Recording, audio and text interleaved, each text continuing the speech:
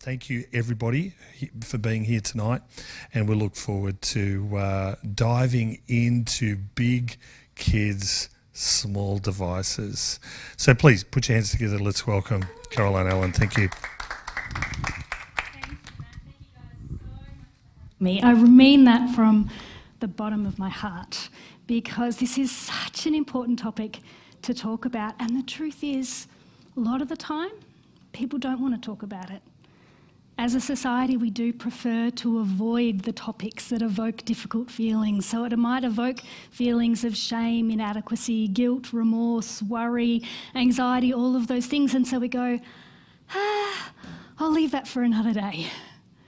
But actually, when we do that, when we leave things in the shadows like that, well, it leaves us a little bit stuck, doesn't it? Frozen in fear, never able to learn and grow and move on and challenge those things that we're struggling with. So finding communities that are willing to look at the difficult topics, to talk about them, people who are willing to show up and really dig into them no matter what feelings it might evoke, is a very special thing. So thank you so much for having me. The very first thing I'd like to do is acknowledge the traditional owners of the land on which I'm presenting tonight, which here would be the Wurundjeri people, and I pay my respects to their elders, past and present. So, as Matt said, my name's Caroline. I'm a social worker. I have spent most of my career actually working in foster care and child protection. That led me on to teaching body safety to children, because I realised that actually educating children about their bodies and their rights and what's okay and what's not okay could really empower them to protect them from abuse in the first place. That journey actually led me then to becoming a parenting educator, so educating parents on how they can have conversations with their kids that are really connecting and empowering, bring them together and help keep the kids safer and stronger. Hence the name of my business, which is Safer, Stronger Kids. So this presentation that I'm going to deliver for you guys tonight is a brand new one, requested by you guys, for you guys.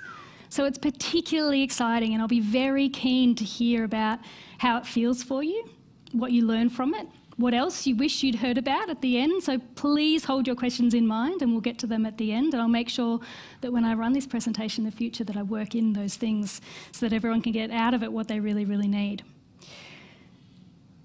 So, big kids, small devices. Now I've got to remember to click both this screen and that one. Let's hope I can remember that all night. Might need a bit of help. All right, so we've talked about who I am. I will say quickly too, my main thing that I do is provide private parent education and parent coaching. So I meet with parents one-on-one to talk about what challenges they're facing, where they're needing advice in the home. And it's from those individual sessions, which I feel so privileged to sit in and to be on people's parenting journey with them.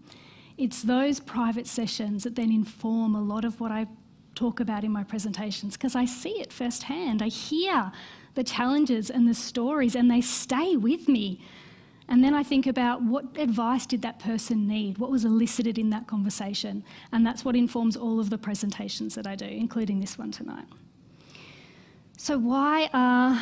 Oh, I've got to flick you guys along. There we go. So why are we here? Hands up if you think there might be an issue to do with both smartphones and iPads.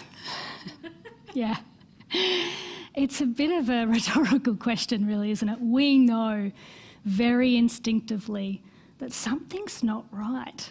These devices that have been created supposedly for us, meant to make life better, certainly do in many ways. I don't know, quite literally speaking, where I would be without Google Maps a lot of the time. I'm very directionally challenged. Google Maps is very useful to me. So in some ways, they've made life better, haven't they? But for everything we've gained through smartphones and devices, iPads, we've also lost an awful lot. And I think on balance that our community tends to want to hang on to the belief that we have gained more than we've lost. That this is... Well, you can't even criticise it a lot of the time, can you? Sometimes people will jump very quickly into defending it, or they'll say all of the good things, especially about social media. They won't want to talk about what the negatives are. I wonder if that's actually because sometimes we don't want to think about those difficult things, and especially we don't want to ponder things where we might have to change our behaviour as a result. Changing our behaviour is hard, and so we'll resist it. So we'll find ways to defend things that we're kind of stuck to, even when inside we know actually they may be creating a problem. So maybe you guys can tell me, what do you think the main issues with particularly smartphones? What do you see in families? What might be the main things that cause you concern, that you notice, that jump out at you? No communication? With the family. Yes. Yeah, absolutely. So busy communicating on the device, very busy, never glancing up. Yeah, but not communicating with the people in the room. Absolutely. There's an irony there, isn't it? Busy connecting, supposedly, and you're not connecting to anybody at all. Absolutely. And as it says here, which hopefully, oh no, we've flicked off that. Our phones are leading us to live what you'd call parallel lives. Lives alongside each other, but not actually with each other. Yeah. You could also describe it in homes as pleasant, but not present. When everyone's on their device, there's no arguing, is there? Maybe there's no tantrums. It's quiet. Until they have to get off. Until they have to get off, absolutely. It's quiet. Kids won't make a mess if they're on a screen. The house will stay tidier. Everyone retreats to their rooms, doing their own things. So it's pleasant, but it's not present. We're not actually experiencing life together. Just before we were chatting about a bus stop. If you drive past a bus stop these days with teens waiting for the school bus at the end of the day, they'll all be on their device. No one will be having any incidental conversations. If you walk into a university lecture theatre, what would it have looked like 20 years ago? Chatting. You might never have met the person sitting next to, but you'd strike up a conversation. There's nothing else to do, you might as well talk to them. I wonder how many couples actually got together that way. Now you walk in and what are our uni students greeted with? Perhaps 300 people in a university lecture theatre, everyone head downs looking at their phones. Is it any wonder then that we're lonelier than we've ever been before? We're more anxious than any previous generation. We're more depressed than any previous generation since recording began. So you think about some of those world events that have gone on since the recording began, and yet it's now that people are struggling the most, comparing themselves online to other people. We know intellectually that what people post on social media is a highlights reel of their life. We know that they post the best things. We know it's probably been photoshopped. We know there's filters on it. We know that's just a moment in time. All of these things we intellectually know. Yeah, that's not how we feel, is it? You're on social media, you look through Instagram. It's in your nervous system, not just your brain, that you feel it. You feel yourself comparing yourself and your reality to this highlights reel that you're seeing over here. And your reality is probably messier than what you're seeing in that highlights reel. It's probably got more arguments. It's probably got more ins and outs, more nuances, more details. Well, that's because it's real. It doesn't mean it's less than the highlights reel happening over there. So we know that intellectually, but we feel something very different. The other significant problem is that when we connect with people online, the word connection is the one we always use, isn't it? And that's the biggest benefit of social media that we tend to cling to. It's how everyone connects. It's how you connect with people overseas. It just brings the world together. But actually, when we connect with people online, through text messaging, through any form of just messaging, it's quite distinct from calling someone. When you're text messaging or using social media, you don't experience what's called limbic resonance. Your brain and body don't light up in the same way as when you do when you're physically with someone. So when you walk out of, for instance, a presentation like this, or any instance where you're connecting with community, just with other people, your brain does something, doesn't it? You walk away from there with a certain feeling. Your body feels different. I'd like to invite you to think tonight when you leave here, even when we've talked about difficult things, pay attention to how your body feels. Then the next time you're on a Zoom and you get off, pay attention to how your body feels. It's a very different experience. And it's because connecting online is good when that's the only option, perhaps during lockdowns, things like that. But it doesn't replace the real thing. Not in terms of our bodies and nervous systems. It doesn't replace the real thing. But we have allowed it to replace the real thing. So we know that our teenagers in particular are going out less than any previous generation. They go to fewer parties. They take less risks. That seems like a really good thing. They drink less alcohol. They have less sex. All these risky behaviours are all less. But how do you make memories if you don't go out with your friends? How do you build your identity if you don't go out with people and have experiences? How do you build memories? Especially if you don't take risks. How do you learn what you're capable of or what you're not? How do you learn when you've pushed it too far if you've never taken the risk because all you've done actually is stay at home texting? So our kids being home in their rooms, texting, being on social media, might in some ways seem really positive. They're home, and so they're safe. They're here, they're not going out crazily partying. But there's a flip side. And the flip side is, like I touched on before, they're lonelier, more anxious, more depressed than previous generations. Now, some people might argue that surely there's other reasons for that. Perhaps that's lockdown. Maybe it's COVID. Maybe it's all the world events going on. There are so many reasons why our teens might be struggling so much, except that it's not those things.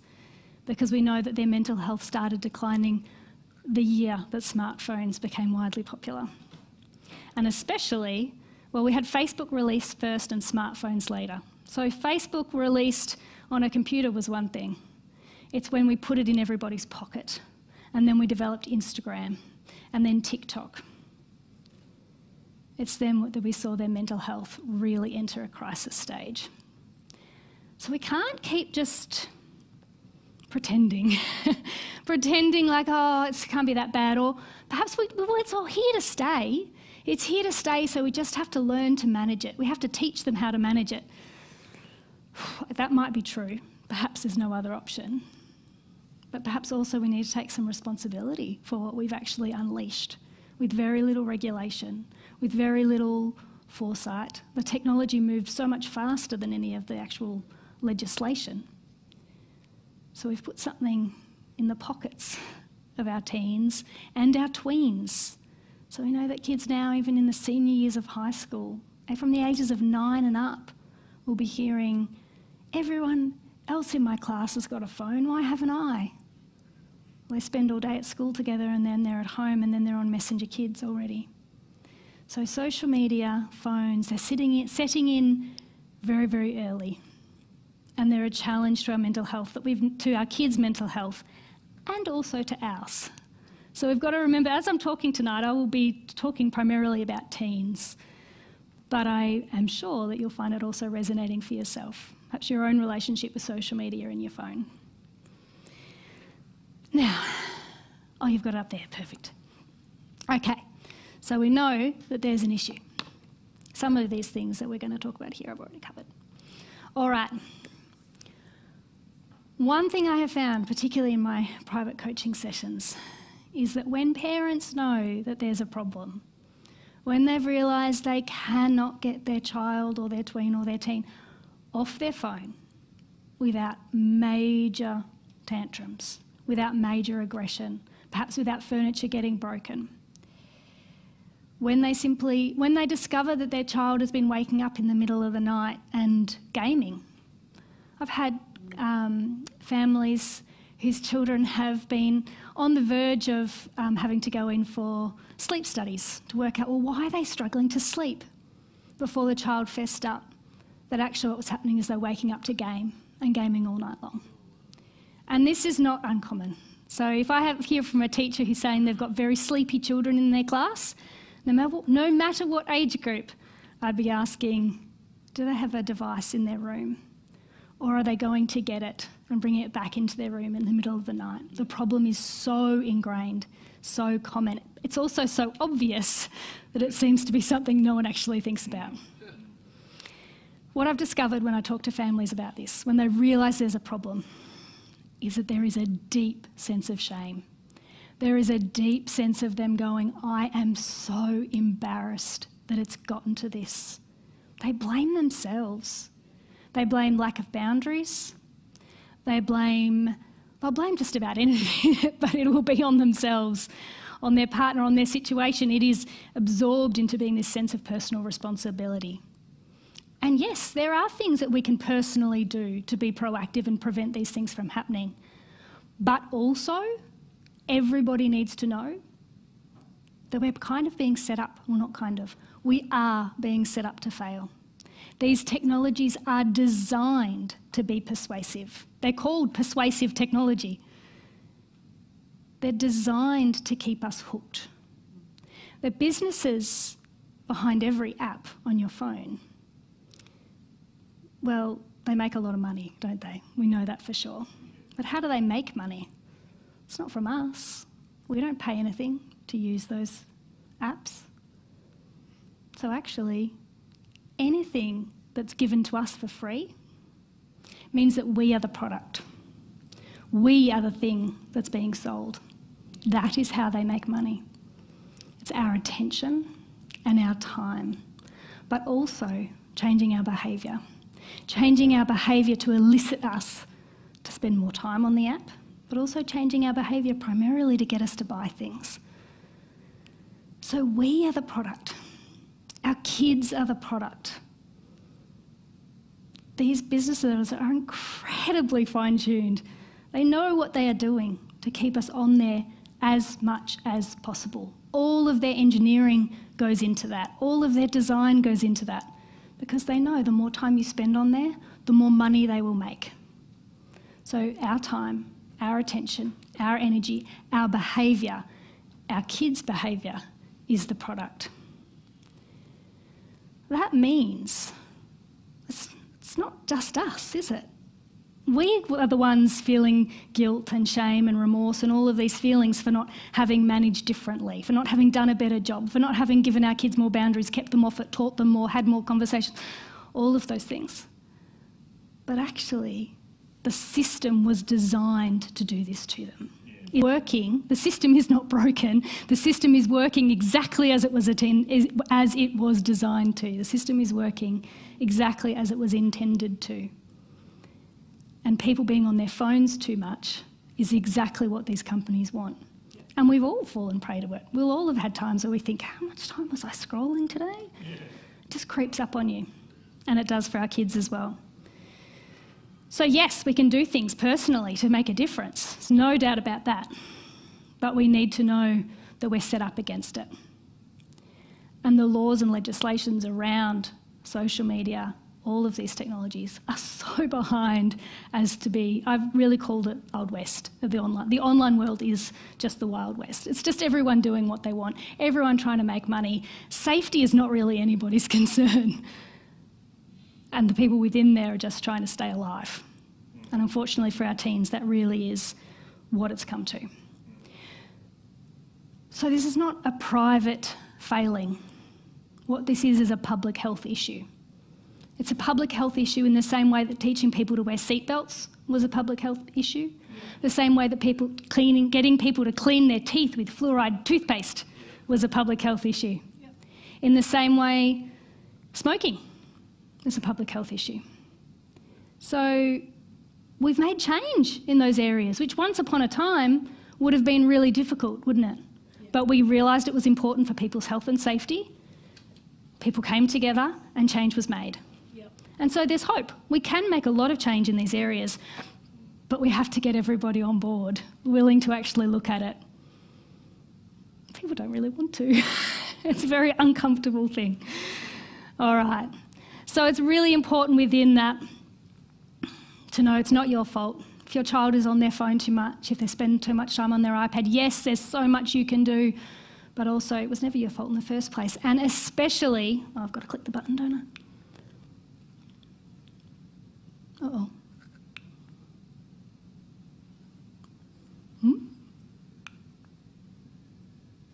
Are we doing anything? The suspense is killing it. Oh, now I bet we'll jump ahead about 3 because I pressed it about 3 times. There we go. This is a very important point. It's not your fault. It's not your child's fault either. Because that's our next step, isn't it? Yeah. When we feel uncomfortable because, ooh, maybe this is on me. Maybe I should have done something here. Our next convenient step is to go, it's on my child. We signed that online safety contract about how long you'd use your phone for and when you'd put it away and what time you'd put it away and the fact that you wouldn't go get it out from where it's locked away. We had all of these conversations. You did cyber safety education at school. You know these things. You know better than that. Well, we all know better than that too, don't we? Yet we still find ourselves scrolling Facebook when we should be going to sleep. So it's not our kids' fault either. They get stuck in these compulsion loops, which really are the same as being at the pokies. That feeling of scrolling. That's right. And you don't know what you're going to get. Is it going to be something boring? Is it going to be something exciting? Is it going to be something from a friend? It doesn't matter whether you're on Facebook, Instagram, whatever you're on, video gaming, they're all the same. What they're all banking, what they all rely on, which is an extremely consistent response, is the release of dopamine in our brains, which is what's also released when you play the pokies. It's what makes the pokies addictive. So we need to be very clear in understanding that these apps are designed to be addictive. You didn't become addicted because of some personal failing. Yes, some people will be more at risk than others. That's just a truth. But they were designed to be that way. They were engineered to be that way, to grab your attention, to hold it, to reward you for coming back over and over and over again. Designed to draw you down rabbit holes that keep you watching. Just simply to keep it in your hand, because the more you have it in your hand, the more money they make. For our kids, it's not just that though too. Because of their age and stage of development, there's other reasons on top of that that are why they can't put it away. So it's that release of dopamine, which, if you think about how much dopamine you get scrolling on your phone, and then you think about putting that down and turning around and going to dinner, the dopamine just drops, doesn't it? Suddenly there's no dopamine there. You go from feeling, oh yeah, kind of adjust to that release of dopamine. And you turn around to go for dinner, it just all fades away. You're gonna push against that feeling. You want to go back to your phone because it feels better in your body. You especially are not going to want to put your phone down so you can work on your homework that's feeling really hard and you're really sick of doing it. Things that don't release dopamine will get harder and harder and harder because you're becoming more acclimatised in your body to having that dopamine released regularly. But especially, and this is an important one, which I should put on the slide, is that when you're on your phone, it's low effort for high reward, which means you don't have to do a thing except scroll, and your body gets all of these good feelings. You intellectually know that this kind of doesn't feel good because you've been sitting on the couch all day, and yet it still feels good. And that's the dopamine, and you didn't have to do anything for it. You can also release dopamine riding your bike. You can release dopamine. You can release dopamine all sorts of ways, but they're all higher effort. They're all high effort for high reward, whereas the screen is for high reward. So that's another way our kids get trapped. They're so used to this feeling of this is just easier. Going out, making plans with friends, having to get dressed up. It's hard. I just stay in my room and text them. So much easier. I don't have to get out of my trackies. FOMO. Oh no, the next one along there, anxiety about what's being said about us online. So for kids, this is very real. If they're not on their screen, if they're not monitoring Snapchat, how do they know what other people are saying about them on Snapchat? For teenagers, their sense of belonging, or their need to belong, I should say, is all-powerful. It's everything. To not belong feels like an existential crisis. It feels deeply unsafe to not belong. So at all times, they're scanning for threat, like signs that they don't fit in or they don't belong. So you're going to be checking social media relentlessly, making sure no one's saying anything bad about you, making sure you're on the front foot, kind of holding down the fort of your own existence in a way. FOMO, fear of missing out. If you put down your phone, you might miss the latest thing. You might not know what everyone's going to be talking about the next day. If your parent does what they need to be doing, which is getting you to lock up your phone at night, because the phone should never be allowed in bedrooms and bathrooms, well, if you don't have your phone all night and all of your friends do, they're all texting all through the night and you're not, what have you just missed out on? So kids will push back on that, and they will push back on that in a very big way. Again, like it's some sort of existential crisis. Snap streaks, so the need to update, constantly send them, respond to everybody, maintain it. It's a reason Snapchat designed them. Keeps them hooked in, they cannot let go. And that's just one example. Every app has something like that. Drama cyclones, from leaving someone on red or not responding fast enough. The worst crime you can commit as a tween or a teen is if you've read someone's message and they can see that you've read it and you didn't respond. And what ensues can only be described as a drama cyclone, where parents are left wondering, what the? It's very hard to empathise with, isn't it? It just seems ridiculous. And yet, for our kids, it's not ridiculous at all. It feels very important. Or if you didn't respond to someone fast enough, oh, yeah, it's just a big deal. Predatory behaviours and sexploitation. We read that dot point and we want to believe that that wouldn't be that common. We think that's at the bottom because it seems quite unlikely. You know, that wouldn't be the reason why a kid can't put away their phone. Actually, no. It's far more common than what we want to imagine.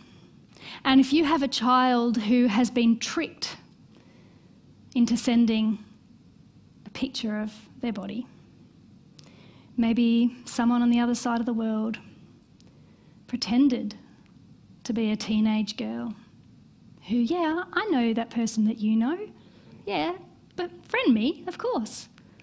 And then we're chatting, and then they elicit an image, and now they've got that image. And then the truth comes out, and then that person starts demanding more images. Or else, I'll send that first image to everybody you know. Or they start demanding other things, like money. We've had far too many teens in the last few years commit suicide due to sexploitation. The shame of having been tricked, the shame of and the fear of those images being sent out, feels like something that would not be common. And yet, if you talk to teenagers, you'll find it happens all the time. It's a daily, maybe not daily, but a very regular part of their existence, something that they just have to be on guard for. The amount of predators online demanding things from them. If you have a child who is within that situation, you're going to see their behaviour probably change quite rapidly. You're going to see them very withdrawn. You're going to see them hanging onto their phone out of fear. What's going to be demanded next? How are they going to comply? You might decide then that you've really got to do something about it because they can't stay this addicted to their phone, so you try to take the phone away and there's a big blow up because the child hasn't told you anything yet about what's really going on. All of this is really important because if we're talking about reducing our children's screen time, we have got to understand the reasons behind why it might be so hard for them to put that phone away. And we've got to really breathe into the fact that they're not just trying to be difficult, they're not just being teenagers, they're not just hormonal, they're not just causing trouble because that's what kids do. There might be some very, very good reasons why they can't put it away, why they're spending too much time on it. So is it really surprising when they can't just put their phone on the kitchen bench at night and leave it till the next morning? How many people here sleep with their phone next to their bed? Be honest. Yeah. It's my alarm. I know. That's what, but you could buy an alarm. And do you wind up those scrolling last thing and then scrolling right when you've woken up? Oh, no. Not See, a lot of people do. Very first thing they do in the morning is check their phone. Very first thing, last thing you do at night is check your phone. For our teenagers, they're probably sleeping with it under their pillow. If they're asleep at all, more than likely they're just awake all night long, watching it the whole time. Okay. So, as I said, what we've got here is a public health crisis occurring very, very privately, and it stays private because it causes so much shame. No one wants to talk about it. If you have a child that you discover has been approached by a predator, who has been sexploited, who is perhaps addicted to their video gaming, you don't want to tell other parents that that's what's going on because you feel shame about the fact that it happened in the first place. So that means, because no one's talking about it, everyone thinks that they're the only person it's happened to and no one is communicating about any of it. And we have no real idea how widespread these issues are until we look at the research. But if everyone actually breathed into the fact that this is a public health issue instead of a private one, suddenly it's easier to talk about, isn't it? Okay. So when we think about all of that, the results could not be clearer. Screen activities are more likely to be unhappy. Those who spend more time on non-screen activities are more likely to be happy. There's not a single exception. All screen activities are linked to less happiness, and all non-screen activities are linked, or that should say, more happiness. It's a really critical thing. All non-screen activities are linked to more happiness. The more time you spend off your phone, the better you feel. The more time you spend on it, the worse you feel. It's true for us. It's even more true for our kids.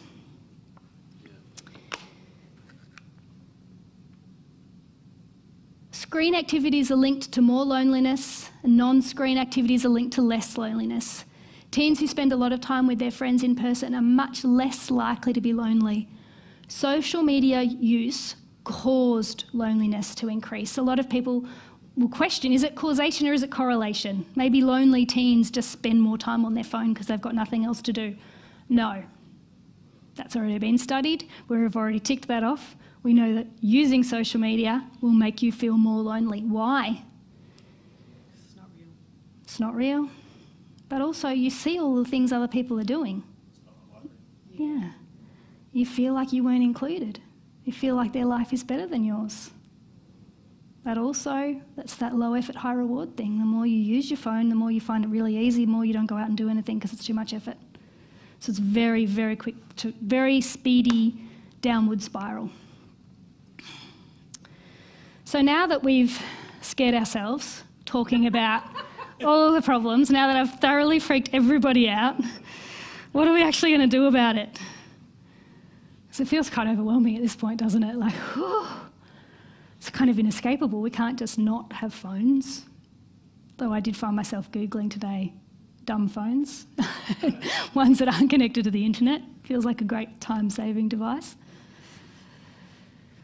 Well, deciding what we're going to do about it means we actually have to take a step back and we have to assess for each individual family how extreme the problem is. Because the truth is that this looks different. It looks very similar across every family, but in really important ways it's also different. People's brains are different from each other. Tweens and teenagers, their brains are all different from each other. Their nervous systems are different from each other. Some have higher resilience to these things, some have lower resilience, not through some sort of personality flaw, but just because that's how it is. So we have to really take a breath into how bad is it? How extreme is the problem in your home? That assessment will guide what you do next. When you really think of it as something of this is a problem, but it's a problem I can do something about, as opposed to this is a problem, there's nothing I can do. It's just how it is these days. Well, it doesn't have to be, does it? We're the grown-ups. We get to make choices. We decide what comes into our home and what stays out of it. And that applies all of the time, even when it's hard. We all have to tread our own path, but at the same time, communicating with those around us is really important. So being honest with people around us about what's actually going on in our family and our home. Being honest and actually willing to be vulnerable and talk about it instead of just feeling it inside as something taboo and too hard to speak about. We really won't get very far until we're willing to actually speak it. And also, part of that is communicating with the people around us so that we can build communities that are all doing the same thing. It is much easier to change how this goes for our children and our teens if all of the grown-ups work together. Yep. Today I reinstalled a landline, which it makes everybody laugh. I plugged it in, I rang it, it was so exciting. I used it to ring my husband, and he rang it. I was like, oh, it's ringing. It was very exciting. Why would I reinstall a landline after all this time? It's classic 90s cordless too, like amazing. Because my kids want to be able to contact their friends after school. They don't have devices. They don't come into our house. So, but what am I going to do with the landline if nobody else has one? So I took a picture of it. I sent it to loads of people and said, can you put in one too? Because if all of the kids at their primary school have a home phone, they can all learn how to call each other. They don't have to connect. I can't tell you how common it is for parents to say, well, they have to have their iPad and Messenger kids, because how else would they contact their friends? The same way we all did. I don't think we did. Well, the girls definitely did. And the line of, you know, hello, Mrs. Smith, may I please speak to Sarah? It's actually a really important skill. Yeah, that's right. Learning to interact with people. Back then it was get off the phone. Yes. And you knew if a boy had called for your sister. Like, you know, everyone laughs at me when I say about the landline. Like, it's so outdated. But yeah, it's useless if I do it all by myself. But what if I can get lots of people to do the same thing? I'm pretty convinced that my kids are safer with a landline than they are with something that is connected to the internet, which means the whole world is connected to them. It's much easier to protect them from sexploitation, predators, the ability to view porn accidentally, all of those things, if all they've got is a landline with old school 90s buttons. So my kids have got a long road ahead of them. I do feel sad for them every now and then. If we all do it together, if we all talk, it becomes much easier. So what do we do? If you know in your gut that the issue is in the severe category in your home, if you know that you have a child who's addicted to video games, maybe it's at the point where they just can't get off to go to school, they're still gaming. I've worked with families whose children are defecating in their gaming seats because they won't get up to go to the toilet. They're certainly not going to school. If you know that it's that extreme, if no one is coming out of their rooms, if they never communicate or do anything outside of their device, it's in the extreme. So what are you going to do about it? A lot of professionals will say that there is never a reason to take away the device. That to take away the device it's called digital amputation. You cut them off from their friends, all of those things. I'm inclined to disagree, because you can't quit smoking while carrying around a packet of cigarettes in your pocket. You can't do it. The temptation is too strong. We can't expect our teenagers to do something that we couldn't do. So we have to take the harder road. But what I would say is to do it with supports. So you're going to seek the support of a psychologist. But before you contact that psychologist, well, when you contact them, before you take your child there, you do need to make sure that psychologist is on board. Because whatever mental health professional you work with, and you're going to need one, but they need to be willing to back you up and not say, no, no, don't take the device away from them. They should have it in their bedroom. It's alleviating their anxiety. It's actually equally likely to be creating it.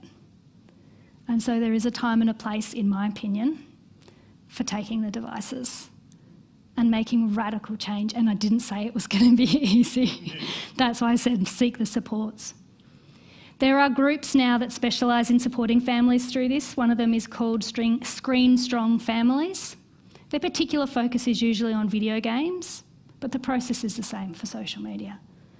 It's about going, you can backtrack. If as a parent you made the mistake of giving your child a phone too early, you gave them those apps, you can do something about it. You can take it back and you can change. You will at the same time need to change so much about how your life runs. You're going to have to put your own phone away. You're going to have to do a whole lot of family activities. You're going to need to support them as they go cold turkey. You're going to need to work with your community around you to support them. You're going to need to find other ways for them to contact their friends. But you can do it. You don't have to be trapped in this cycle. Okay, so to do that, you do need to be motivated, confident and consistent with your boundaries. And you need to be ready to hold them with love and compassion. You don't get to yell at your kids and scream at them, unleash it all on them for being their fault, for them not doing a better job of it. We gave them the phones, we've got to take ownership and say, I did this too, but we've got to do better, we've got to do things differently. In addition to that, all of the strategies we're going to talk about next are equally important. So all of these strategies that we're going to talk about, we're going to go through 10 different ideas. These are all effective for every level of change, whether it's changing a really extreme situation or where things just need to improve a little bit. Okay, the very first thing to know is about parenting styles. The laissez-faire parent. This is a parent who just kind of struggles with boundaries. The parent who doesn't really want to have them. The parent who will probably identify as being their child's best friend, perhaps. They'll often find themselves saying, oh, just don't worry about it, forget I said anything. Laissez-faire parents often have had the experience of an authoritarian parent growing up. They were afraid of their parent. There were too many rules, it was too strict. And so they swing the other way as parents. They go, I'm not going to be like that. But they're not confident with their boundaries. They're afraid of them because when they were growing up, boundaries were scary. So now they're afraid of boundaries. They don't want to have them. For a laissez-faire parent, then, it will feel very difficult to implement boundaries. They won't want to. They'll be very afraid that implementing a boundary is going to damage the relationship. As a result, what they will often do is be very, very, very, very calm, patient, supportive, friendly, and then they'll blow up and explode out of anger and frustration because they don't know what else to do. We don't want to be that parent. Being the laissez-faire parent with a screen-addicted child is very difficult. We've got to be able to move beyond being the laissez-faire parent. So we don't want to... The reason that this is pictured next to a river, because I'd like you to think about laissez-faire being one bank of that river. On the other bank is the authoritarian parent. This is the parent who is... It's all about compliance, obedience. My child will respect me. But actually respect can be a little bit of a nicer word for fear. I want them to fear me. I believe children need to fear their parents a little bit, they might say. They'll say, because I said so. It's my rules, it's my house. It's how it is around here. The parent really centres their own beliefs, their values. That's the primary thing. There's no negotiating it. It is how it is. So trust, talking things through, emotional safety, collaboration, they might be there sometimes, but they're not consistently present. So that's the authoritarian bank. Where we want to be, as much as we can, is actually straight down the middle of that river, the authoritative parent. This is the parent who can say confidently, let's talk it over. I'd like to hear what you have to say. But then, when there's a boundary needed, They can also say, I've heard what you've said and I get it. I can see how you're feeling and I get it. But I need to make some rules here. And I know this might be upsetting for you. I know it might be difficult. It's okay for you to be mad with me. It's okay for you to be upset with me that I've taken away your phone. It's okay to be frustrated with me that I won't let you have Snapchat when all of your friends do. I get that you're mad. I know that it's hard. So there's a confidence in the boundaries, but the boundaries are also done with communication, with empathy, and allowing the child to have their feelings. You don't take those feelings personally. We don't take their anger in response to the boundary as a sign of disrespect. We just go, that's okay. You're allowed to be mad with me. I can totally ride that out. It's just how it needs to be. Because my job as a parent is to keep you safe. So sometimes I have to make really hard decisions. When you're able to be empowered like that and confidently set the boundary and then just take whatever feelings come, stick with it, it's okay. And you've done all the talking, done the empathising, it just makes it a lot easier, doesn't it, to hold the limit and to move forward staying as captain of the ship, going, yeah, it's difficult, stormy seas, but we'll be okay. The reason this is a river is because no one ever manages to stay in the middle of the river all the time. I'm a parenting coach. My whole career has been educating people about parenting. I don't manage it. Sometimes I find myself bumping into the laissez-faire bit. Other times I'm tired, I get a bit snappy and I get all authoritarian and my kids look at me like, where did that come from? But you want to keep steering back to the middle of the river, steering back to that authoritative parent. You'll never get it 100% right all of the time, and that's okay. I hear so much about consistency being really important in parenting. I think it can be. We're also all human and we won't be 100% consistent all of the time. So that's the very first thing to hold in mind, and it defines how we manage the boundaries. The next really important thing to hold in mind, I kind of already touched on this, it's about looking behind the behaviour. Your child won't put away their phone if they keep gaming through the middle of the night, if they're looking at it to distract themselves from all sorts of things. What's behind it? Get curious, not furious. Instead of focusing on the behaviour and just addressing the thing that's in front of you, go one step further. Think more deeply about what feeling is driving the behaviour. This is a tip that's in relation to screens. This is a tip that's about everything. Every time your child chucks a tantrum, every time we chuck a tantrum, what's behind the behaviour? It's probably the most liberating parenting tip because it will benefit all of your relationships with everybody that you talk to. Suddenly makes people much easier to understand. When you stop focusing on the behaviour, you start looking behind it, the path forward suddenly becomes a lot clearer because what you need to solve is what's going on behind the screen use and go through that instead of just seeing the behaviour right in front of you. Okay, tip number 3. With our kids, you can also, I'd invite you to do this with everybody you meet, actually.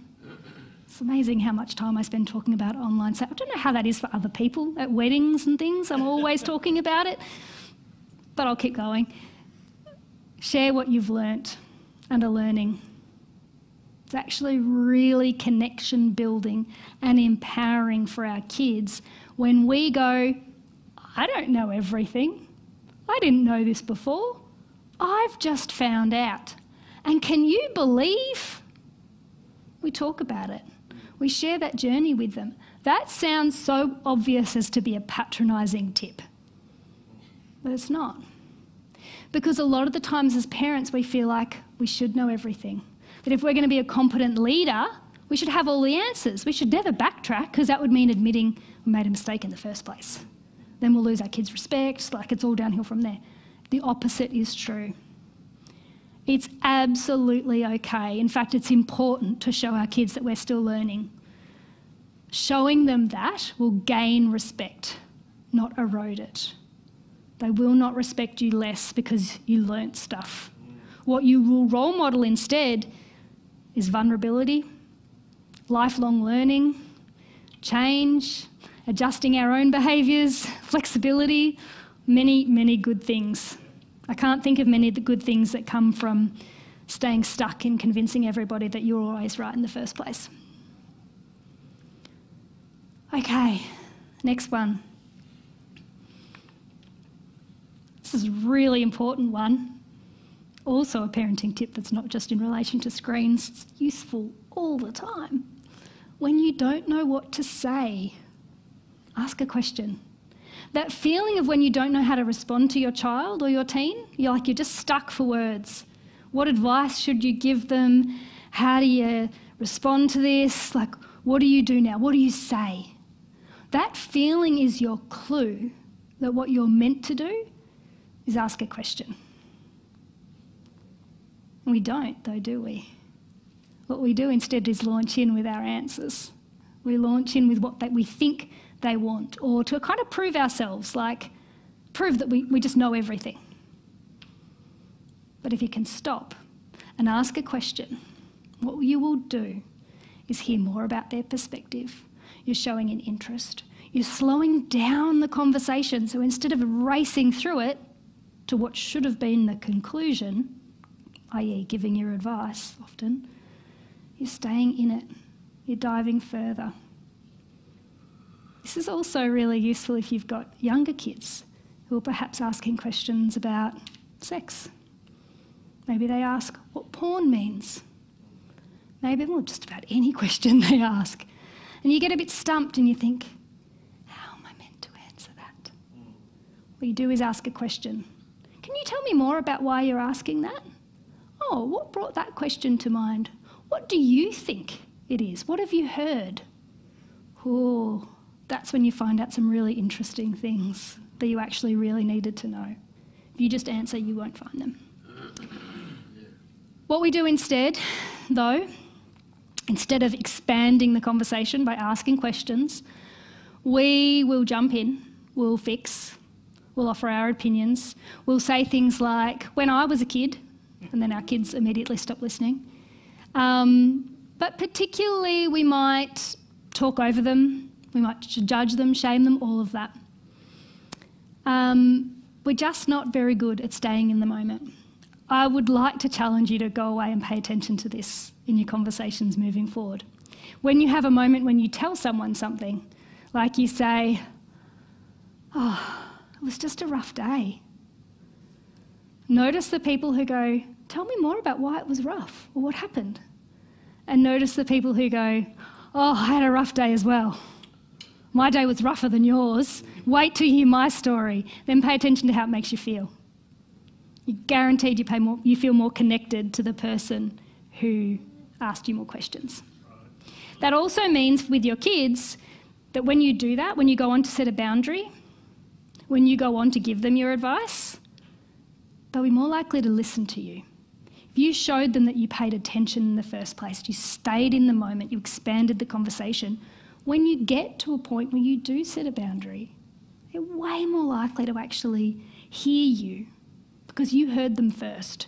If you jump straight in with that boundary, you're not going to get anywhere. Okay. There's a little bit of overlap in some of these, but I wanted to give you the terms. The reason I want to give you the terms is because they create a rabbit hole that you can go down, hopefully not on YouTube, but perhaps with your reading, Google it.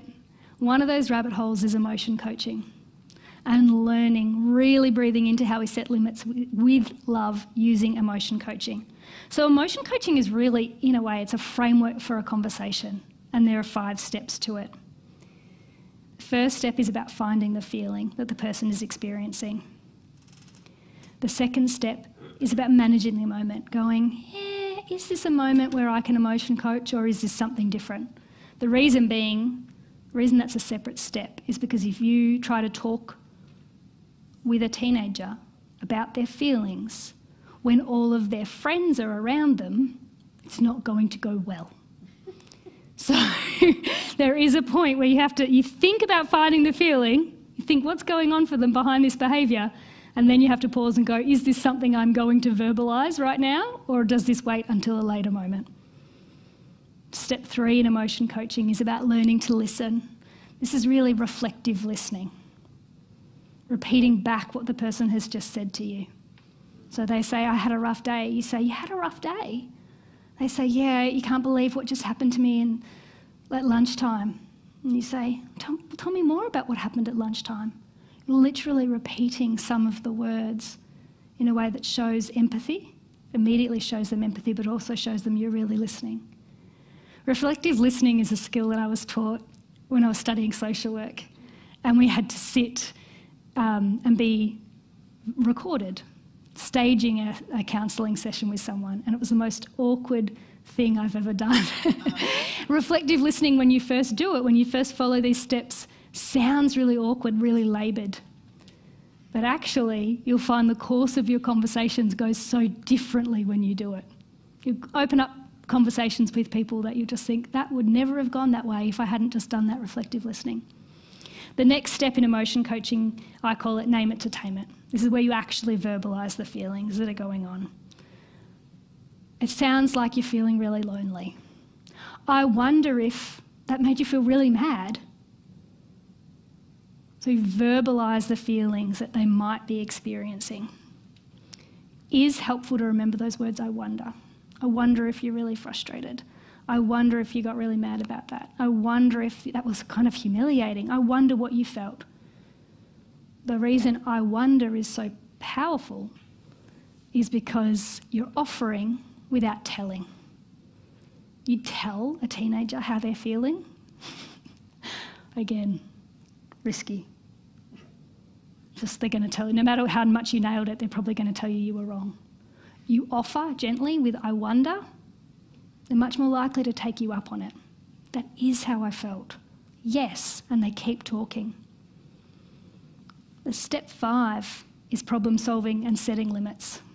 So this is where we come into the, let's talk about what we can do with your phone that might make things easier. Do you think we need to actually put it in the kitchen every night?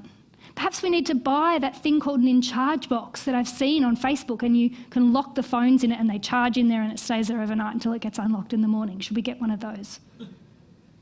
It might be collaborative like that. There might also be times where you say that is going to be what we do. But because you did all the other steps first, again, your boundaries, problem solving, working together is going to be more successful. If you jump straight to step 5 with a teenager, actually with anyone, doesn't matter how old they are, if they tell you I had a rough day and you go, well, you should have quit that job ages ago. I told you it wasn't the right career for you. It doesn't feel good, does it? It's really frustrating. But yet we do this to people all the time. Once you start hearing it, you won't stop hearing it now. You'll hear it all the time. This works in relation to setting to screen time, because this is about our confidence in setting boundaries, in actually having collaborative conversations with our kids that are open, where everyone's allowed to talk and express their feelings, and we can move through those feelings and wind up actually working together. Without these skills, we'll find ourselves going to that bank of authoritarian. It's just, this is what we're doing, it's because I said so, and you will listen to me. Or we'll wind up on the other side, that laissez-faire, we'll just forget I said anything. So establishing our ability to set boundaries with love, with confidence, hold them, it's really important. Okay, step number 6. We want to establish some baseline rules. We're taking a little bit of a step into something slightly different now. Some really important basic rules that should exist in every house that are actually just non-negotiables. I'm going to start with that second one. Phones don't go into private spaces ever. Phones, including our own, have no place in bedrooms and bathrooms.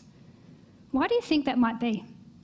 Anyone tell me? Do you know why? Why is it important that our teenagers and our kids are not allowed to use their phones as their alarm? Phones have ears, they have eyes. Yeah. Yep. Why else? What else might be going on?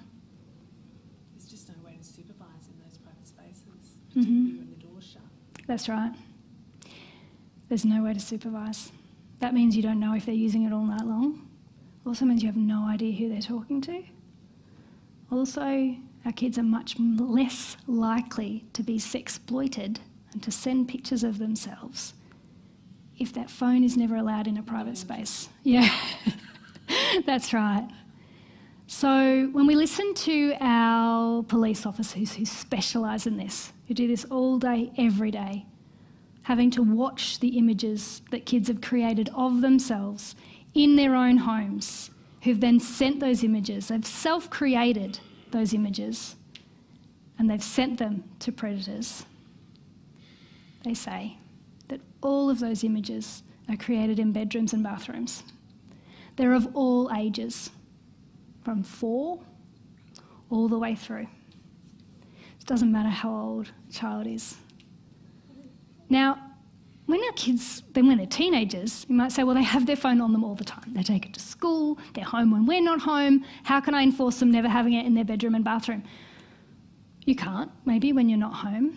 But the reason you still do it when you are home is because it's a value statement. And you're communicating, this is still the rule, and we're going to talk about why it's the rule. And we're talking about it's the fact that it's my job to keep you safe. And at 16, you can hear about what the term sexploitation means, and we can have conversations about the fact that we never send pictures of private parts. In fact, we can have that conversation with a 4-year-old. So it's when we keep that rule no matter what, it means we have the conversation, we're educating them, and we're making a value statement that helps keep them safe. Really uncomfortable, really important. My 5-year-old knows, she has no device anyway, but no one is allowed, she knows, no one's ever allowed to take pictures of your private parts. They've been in the bath sometimes, and I have said on purpose, I'd love to take a photo, but no one should ever take pictures of your private parts. Why? Why would I say that? Because obviously I'm not going to take the picture, but I say it because it's a teachable moment for them to learn that that's never something that should happen. Okay, in addition to that, privacy doesn't override the need to keep them safe. Check through their phone with them. This is a non-negotiable. So many parents will say, I'm not going to check through their phone because it's invading their privacy. Social media isn't private. Everything they're doing on social media is public. Their phone isn't a private space. It's your job to keep them safe. You get to go through it, but you go through it with them. I would never recommend doing it behind their back. I think that's a very quick way to eroding trust. And it's when you do it with them that you're going to have those collaborative conversations. You're not saying you're going to get in a whole lot of trouble if you've done something wrong. What we're saying is we're going to talk about it. Might they lose their phone if you discover something's going on that's really unsafe? Yeah, they might. But it's how we do that that's important. It's a big difference between taking a phone away with compassion, love, respect and conversation versus taking it away with berating, anger, calling them names and shaming them. It's 2 very different experiences. Another baseline rule is about delaying social media, then limiting it, then supervising it. Just keep them off it as long as you can. I know that kids nagging for social media is painful. It's not as painful as supervising kids on social media. So whatever decision you make, whether it's delaying, putting them on it and supervising, you will expend energy and time. That's not a choice we get to make. We will have to do that. It's how you spend that time is up to you. Will you spend it talking through why they're not allowed to have it, or will you spend it supervising? And always, always, always the phones go into, it doesn't have to be an in-charge box. That's one useful tool, but there is no overnight phone use. Another reason that there is no overnight phone use is because our prefrontal cortex, the thinking part of our brain, the part of our brain that does the helping us make good decisions, usually goes to bed before we do. And it's true for us. That's why once we start scrolling, when we're tired, we won't stop. That's why we might binge watch ridiculous shows far too late. It's because our prefrontal cortex went to bed before we did. So for our teenagers, it's even more true. That's why the majority of cyberbullying, of just about everything bad, happens late at night. Because in the day, we're more likely, and our teens are more likely to make a better choice. In the middle of the night, we just make bad choices. You'll spend money you didn't need to spend. All sorts of dumb things happen. If they don't have their phone on them, it can't happen. Okay, number 7. I'm looking at the time and I've got to speed up. It's okay to make a mistake, change your mind and backtrack. I already covered this, so I'm going to gloss over it a little bit. It is okay to say, I gave you TikTok and now I realise it was a mistake. It's okay to say Snapchat, I didn't realise it was so problematic. Snapchat's actually one of the most dangerous apps out there. It's also the most common. It causes so many problems. There's also so many. There's predators on every app. It's really important to know that if an app is advertised for children and children are on it, then so are predators. The reason is because predators spend all of their time looking for easy, unsupervised access to children. Yeah. So online spaces make that very easy for them. We're literally going silver platter. The more it's advertised towards children, the more predators will be on there because they know parents aren't watching. So it's okay to change your mind. Just be ready to weather the storm that happens afterwards and seek extra mental health support if it's needed. And know that you are not alone. You are not the first family that this has happened to, and you won't be the last, sadly. As I said before, work together with the families around you. Actually talk to people. What we need to start doing here is seeing this as a public health issue, talking about it and making changes as a collective will. But until that happens, all we've got is our personal responsibility. So we do our very best with that. It is shame that keeps us silent. This is across all topics. Shame prevents us from speaking the challenges. But if we keep the issues in the shadows, we just get absolutely nowhere. And the people that suffer as a result of that is our kids. If we're too full of shame to talk about what's going on, so we don't seek help or we don't try to make change, who suffers? We feel bad, but it's our kids that are at risk. It's their mental health that suffers. It's also their future that suffers.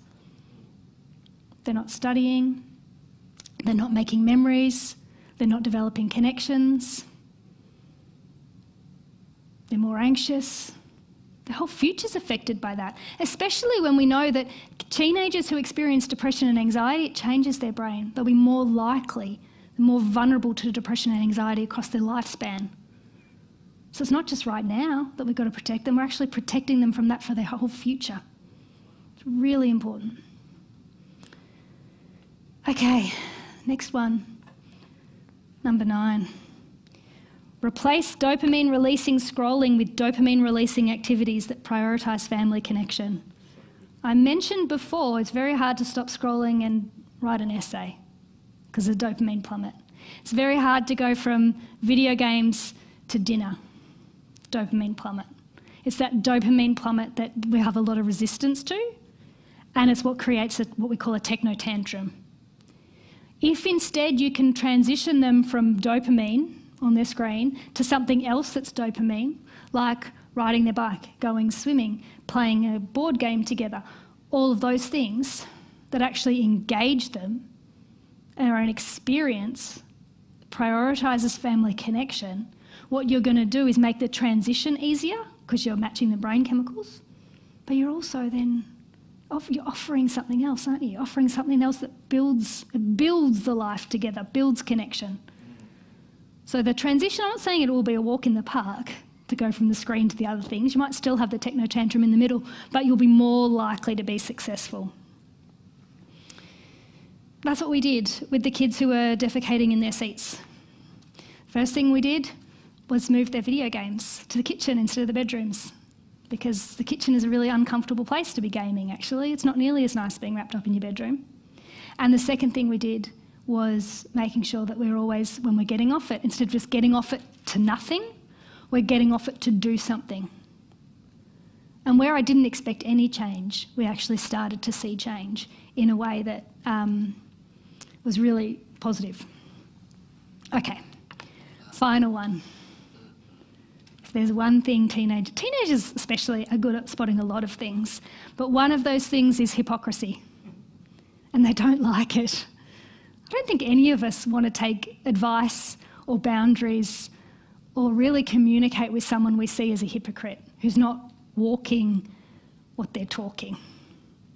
if we're on our phone all the time, if we stay up way too late scrolling, if we don't go out and do things, if we choose staying indoors and just on our phones, we won't change it in our kids, and they won't appreciate our efforts. It will just create resistance because they don't see us doing the same. So we have to hold a mirror up to ourselves and go, this might be really uncomfortable, but maybe I have a problem too. Because we're not immune. We might have more developed brains. We might have more life experience, partly as a result of not having had phones when we were kids. But we're still falling victim to exactly the same strategies these companies are using. So start learning. I've got a pile of books here that I've found the most readable and useful when it comes to these topics. So come and have a look at them. Start with Stolen Focus. Let tonight be the start of a journey. It doesn't end tonight. It goes, this is what I need to learn more about. This is the start of this journey. What rabbit hole do I go down now so that I can change my behaviour and then through that change my kids? So that's it for tonight, everyone. Thank you. Thank you. All right, I think I'll leave those up there as some additional resources, not just for getting kids off screens, but cyber safety and all of those things. And the other one that I wanted to make sure quickly that everyone writes down is the Kids Helpline, 1800 55 1800. When I was delivering body safety in schools, I taught over 3,000 children the number for the Kids Helpline. One already knew it. Oh, wow. This number is displayed in schools all over the place. This is a good example of how when something's up on the wall, often we pay no attention to it. So our kids need to know about it. They also need to plan as to how they call it. Because if they don't have a landline in their house and their parents just have mobiles, how would they call? What if they're not old enough to web chat or send an email? What do? Can they access it at school? Can you install a landline? Do they know when they can call it? This is probably one of the most important resources we can give to not just our younger kids, but to our teenagers as well. So we need to make sure that everyone has access to it. That's it. So thank you. Fantastic. Can we give Carolyn another hand? Come on. So good.